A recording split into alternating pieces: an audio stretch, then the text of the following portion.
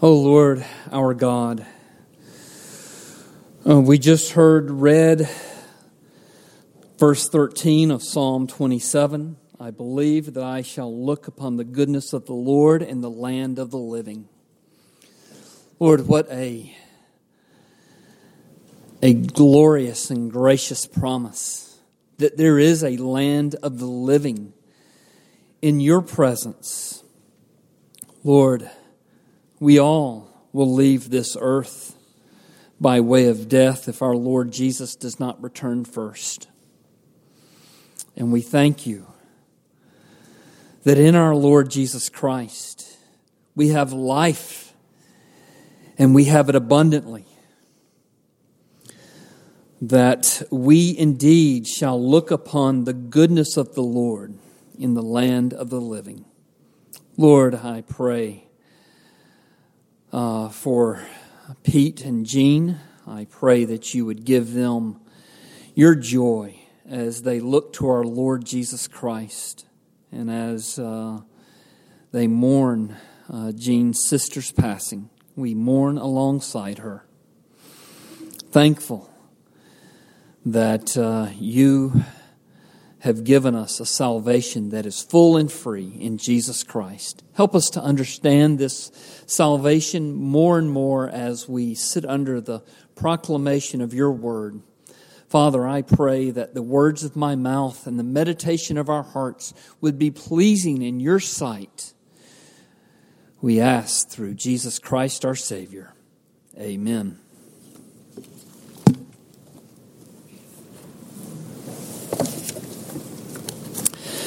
Have you ever made a mistake that you cannot fix? Some mistakes can't be fixed on this side of eternity.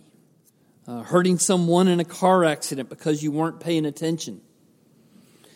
Entering into an unhealthy relationship that brings cascading consequences.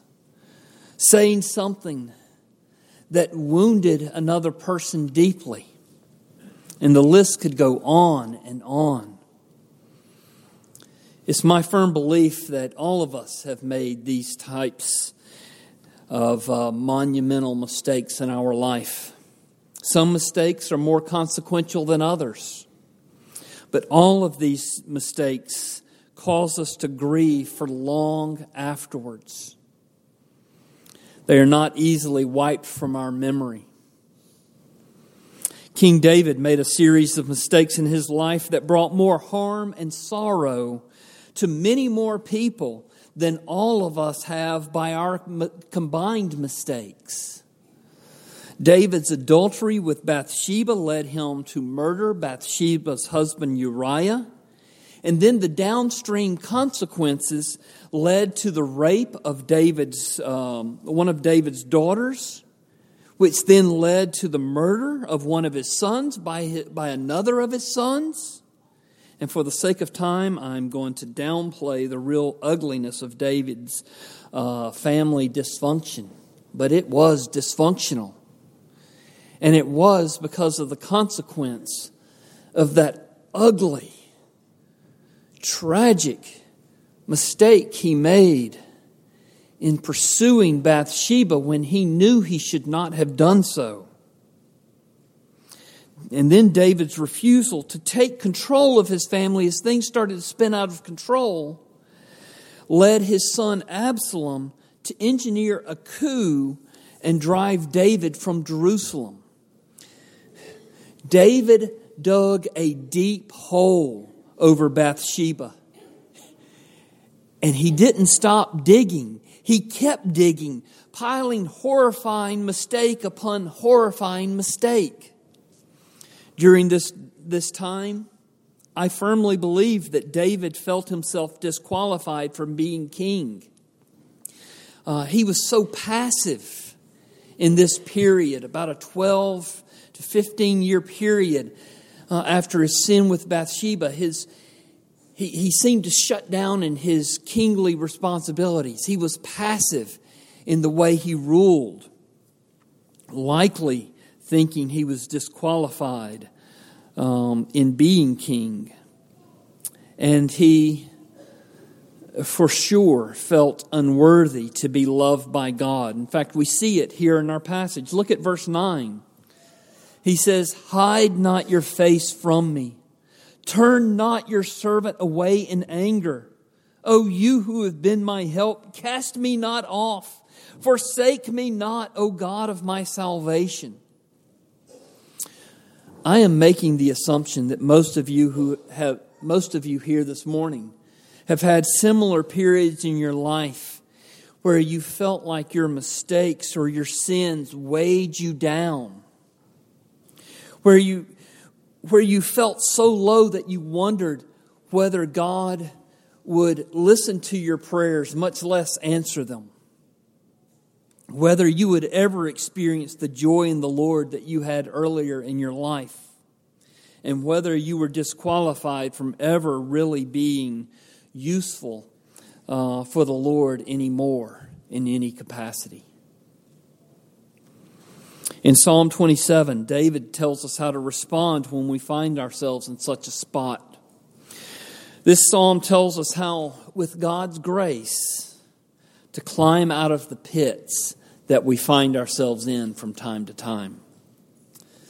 And so first, this psalm tells us to remind yourself that your life is a demonstration of God's free and unconditional grace. Although David's life was in a pit of his own making, his first step out of the pit was to remember that God loved him and that God was for him in spite of his foolishness, in spite of his sins. Even though there was a dark cloud hanging over David's life, God was David's light and salvation. Look at verse 1.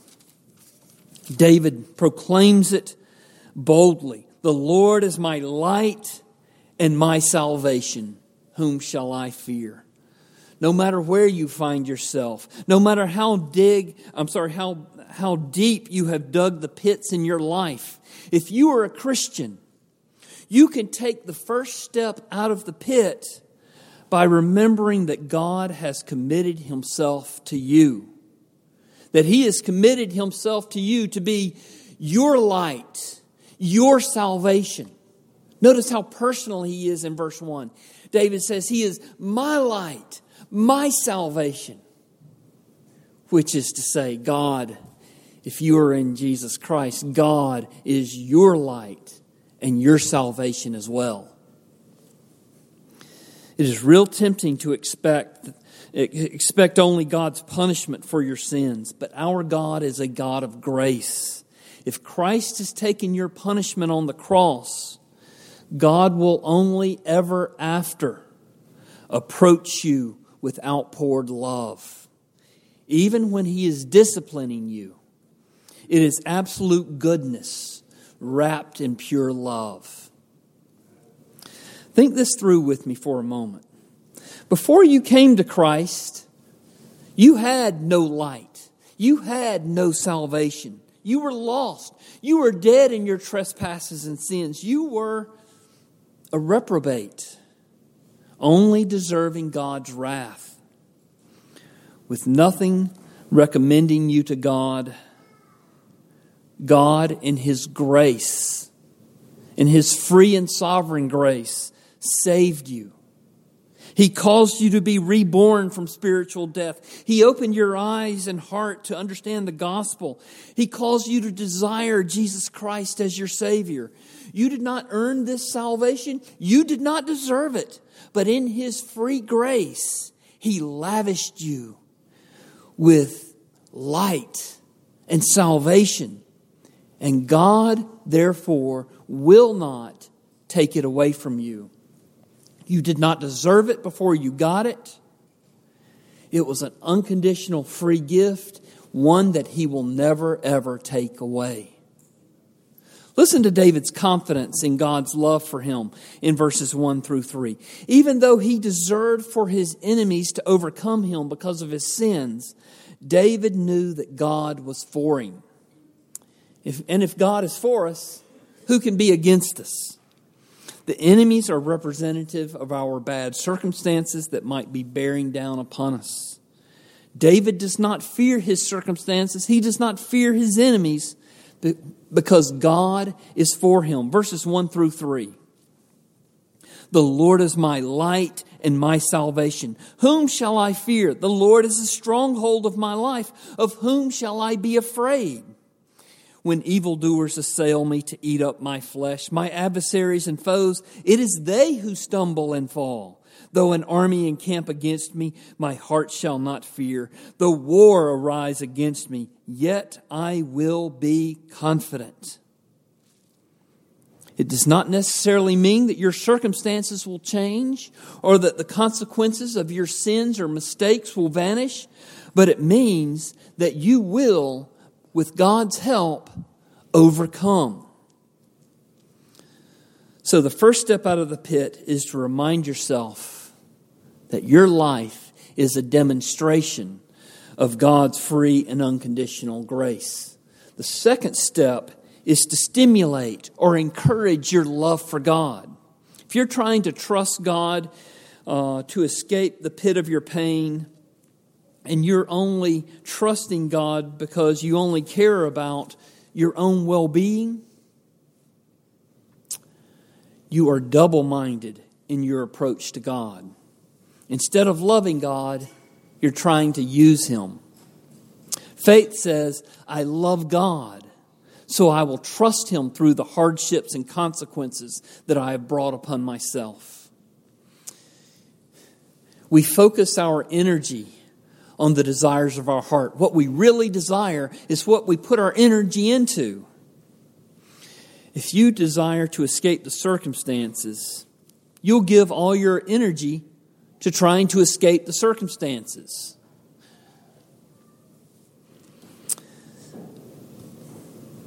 Faith desires God. And so all attention when we approach God with faith narrows on God alone. In spite of everything happening to David, everything happening around him, everything happening to him, watch his attention in verse 4 narrow down upon God. He says, one thing I have asked of the Lord. One thing only is important to David. One thing I have asked of the Lord, that I will seek after, that I may dwell in the house of the Lord all the days of my life, to gaze upon the beauty of the Lord and to inquire in His temple. David is not desiring to simply live in the temple. He's not desiring to go to the church, so to speak, and just live there.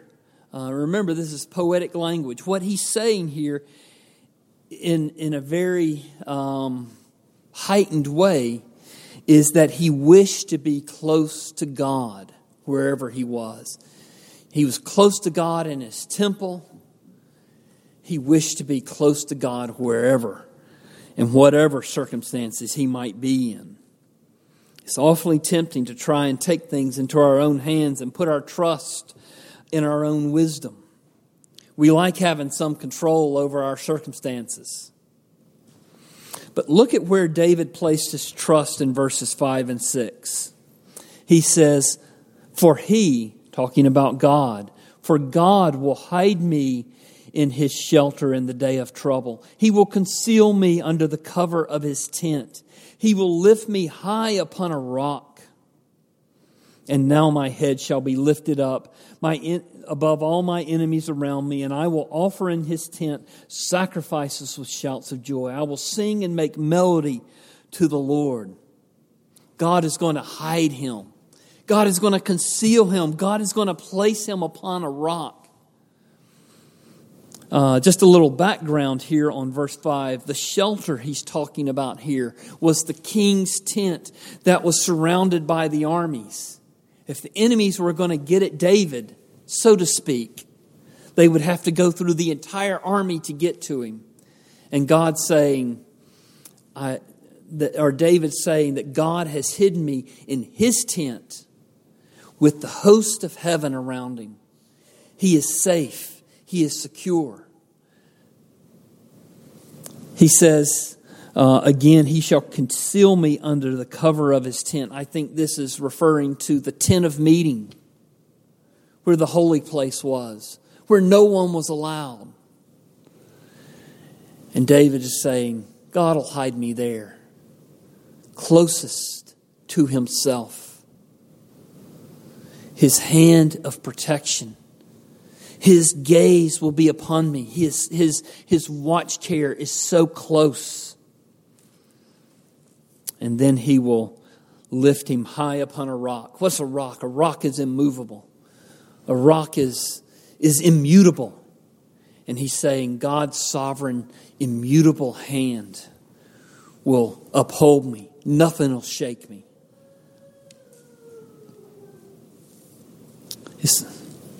So God is going to hide him, conceal him, and lift him upon a rock. Instead of scheming, therefore, in verse 6, David is singing and making melody in his heart to the Lord. Brothers and sisters in Christ, trust in the Lord. Look to him to work things out. I'm not saying I'm not saying that you put in no action or thought and sit comfortably in your lazy boy, so to speak, waiting for God to work. No, we're not to simply let go and let God. Look what David does in verses 7 through 12, and I'll begin with verse 7. He says, "Hear, O Lord, when I cry aloud. Be gracious to me and answer me." So the first thing David determines to do is pray. And his heart's determination in verse 8 is to seek God's face. And this is in keeping with his prayer in verse 4. So verse 4, "One thing I have asked of the Lord, that I will seek after." And so he's going to seek after this, that he may dwell in the house of the Lord all the days of his life, to gaze upon the beauty of the Lord and inquire in his temple. And so then in verse 8, following on that desire, God says, "Seek my face." And he says, "My heart says to you, your face, Lord, do I seek." How many times have you mouthed such a prayer like we find in verse 4? "Lord, help me to be near to you."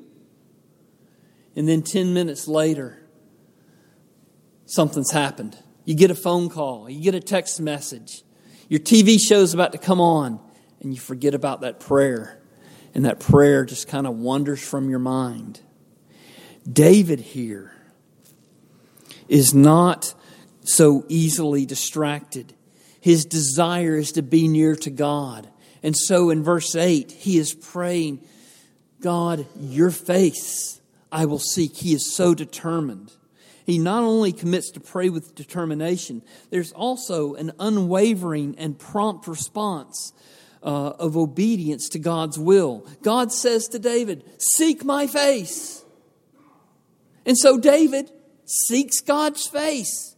He doesn't pause to ask questions. "Lord, what should I pray for first if I'm going to seek your face? Should I pray or should I read Scripture first? Should I set time aside later or seek you now? Where should I go? Should I go to a quiet place or should I go to this other quiet place? Is there another commitment that I need to fulfill first?" No, he asked none of those questions. He simply responded, "Your face, Lord, will I seek," allowing nothing to come before his seeking of God.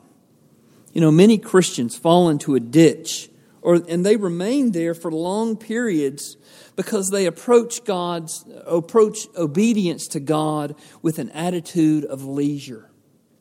You plan to get around to obeying God after the TV show ends or when the schedule gets a little less hectic. This approach to following God ends with your unfinished obedience being rolled over to the to-do list for the next day, where the pattern of leisurely obedience repeats itself. Break the pattern. Don't add your leisurely obedience to your prayer list to be prayed about later. Repent now. Obey God immediately. Whatever the Word of God is calling you to do, follow it in the strength of God at once, without delay. Slow obedience is no obedience. It might be easy to think that David is this super Christian who found it easy to pray. But in verse 9, we see David struggling to believe God will receive him or even listen to his prayers. Again, verse 9, he prays, "Hide not your face from me. Turn not your servant away in anger. O you who have been my help, cast me not off. Forsake me not, O God of my salvation."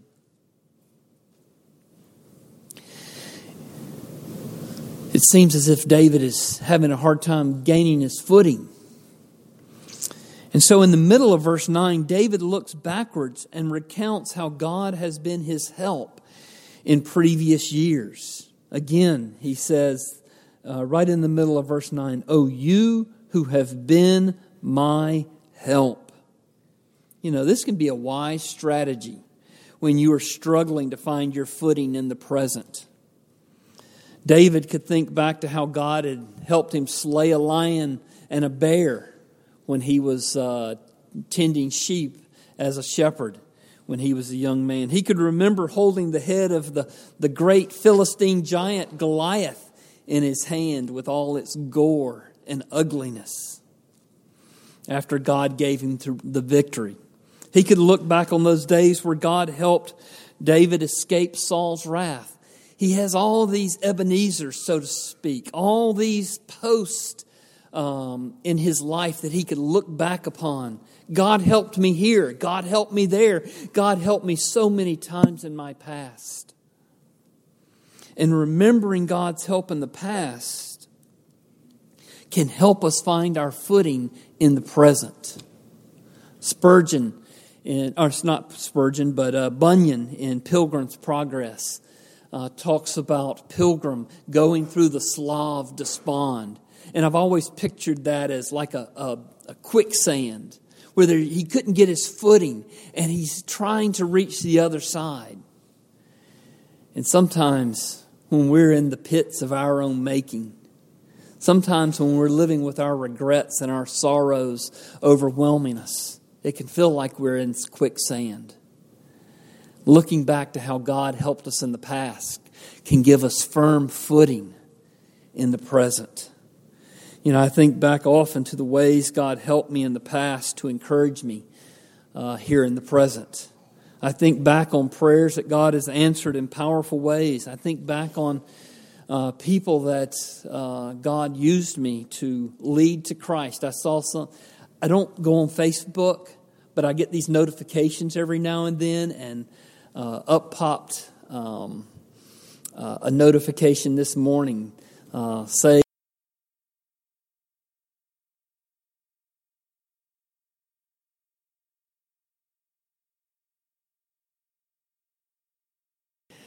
and I told him, "Let's go out to lunch. I'll feed you lunch on me." He said, "Oh, okay."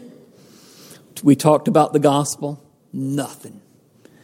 The next day, however, the things we talked about began to ring home and he took all his drugs, flushed them down the toilet, and has been walking with Christ ever since. He is a Christian lawyer up in Atlanta, raising a Christian family. And God helped me to help him come to the Lord Jesus Christ. And it brings me comfort and joy here in the present. And so looking to the ways that God helped you in the past can be helpful. It can give you firm footing when you're struggling in the present. And I think back on God's faithfulness to me, to encourage me to more fervency in my prayers, to be more bold in my faith. I stepped out here when I didn't know where the next step was going. And God was right there, pushing me forward. I'm not saying that you should base your assurance only on past experiences and remembrances of God's work in your life. Spurgeon wisely said, old manna and old expectations can soon become corrupt. But those old experiences where God helped you, they can help our faith in the present. In fact, David's peek back into God's past faithfulness in verse 9 seems to be propelling David forward in verses 10 through 12. There's a different tone in verses 10 through 12 than we find in verse 8. Verse 8, it seems like he's wondering if God will hear his prayers. Hide not your face from me. Turn not your servant away in anger. Cast me not off. Forsake me not, O God of my salvation. But he, in the middle of that passage, looks back to God for his help. And then in verses 10 through 12, we meet a whole new attitude in David. You know, if you've been in a rowboat, you put your oars out and then you pull backwards. And that glance backwards in our life sometimes propels us forward in our faith. And so David glances backwards, he pulls backwards, looks at how God helped him. And then he goes forward with tremendous assurance. Verses 10 through 12. For my father and my mother have forsaken me, but the Lord will take me in. Teach me your way, O Lord, and lead me on a level path because of my enemies. Give me not up to the will of my adversaries, for false witnesses have risen against me, and they breathe out violence. In verse 10, I do not believe that David is saying that his father and mother had really abandoned him. Again, I think this is poetic heightening. One's parents are the first to love us. They love us best. And they are the last to leave us. And so what David is saying here is that God loves us. And that He receives us even when our parents won't. God loves us better even than our parents. And then verses 11 and 12, David is ready to be fully submissive to God. He has seen what David's way leads to. That's why he ended up in the pit of sorrow and regret. And so he cries out, teach me your way, O Lord. Again, there's an earnestness to learn God's will, to submit to God, to follow Him without questioning or hesitation. Let me ask you, who is the king of your life? Whose way are you following? Are you following your way, or are you following God's way? If you say God's way, then I have a second question. Are you following leisurely, or are you following Him with prompt determination? And look what happens when David follows God's way. He emerges from the pit that he has been living in for, I think, over a decade. The pit was deep, but by following God's way in God's strength without delay, he hoped to emerge on a level path. Verse 11. Teach me your way, O Lord, and lead me on a level path because of my enemies. Whenever you find yourself, or wherever you find yourself, however deep the pit, no matter how profound the addictions or the difficulties, regardless of the magnitude of past mistakes, God can provide a way forward. He can lead you on a level path. Do you believe that? Do you really believe that God is willing and able to lead you on such a path?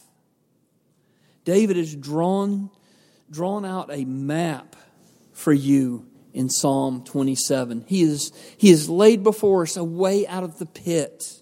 Will you follow God in His strength with all promptness to get out of that pit? In verses 13 and 14, David stopped praying and he started preaching. So verses 13 and 14. I believe that I will look upon the goodness of the Lord in the land of the living. Wait for the Lord. Be strong and let your heart take courage. Wait for the Lord. David knows that God is a God of free and unconditional grace. That God does not hold grudges for the past disobedience of His children. David knows that God is perfectly able and willing to pull us out of the pit and lead us on a level path. So David sets himself in verses 13 and 14 as a beacon for us to follow. David did not wait to believe that, or David did not wait to dare believe he would look upon the Lord in the land of the living after he had climbed out of the pit. He didn't wait until he'd gotten out of the pit to say, oh, well, I'll look upon the land of the living, or the goodness of the Lord in the land of the living. It was his hope in God, his certainty of eternal life with God, that pulled him forward through the furnace of his sorrows and his suffering, that pulled him past his regrets into the joy of the Lord. God's promises for our future blessing are a powerful encouragement to our present faith. In fact, it's much more powerful than a backward glance at how God has helped us. Looking forward in faith to what God has promised us is a tremendously big encouragement. David says, I will look upon the goodness of the Lord in the land of the living. Here I am in this pit. I won't be here forever. In fact, I am going to seek God to get out of it now. Future blessings are like a winch or a pulley drawing us forward through hardships, through sorrows, through regrets, through depressions, through weariness. What are some of these promises? Well, heaven is yours if you are in Jesus Christ.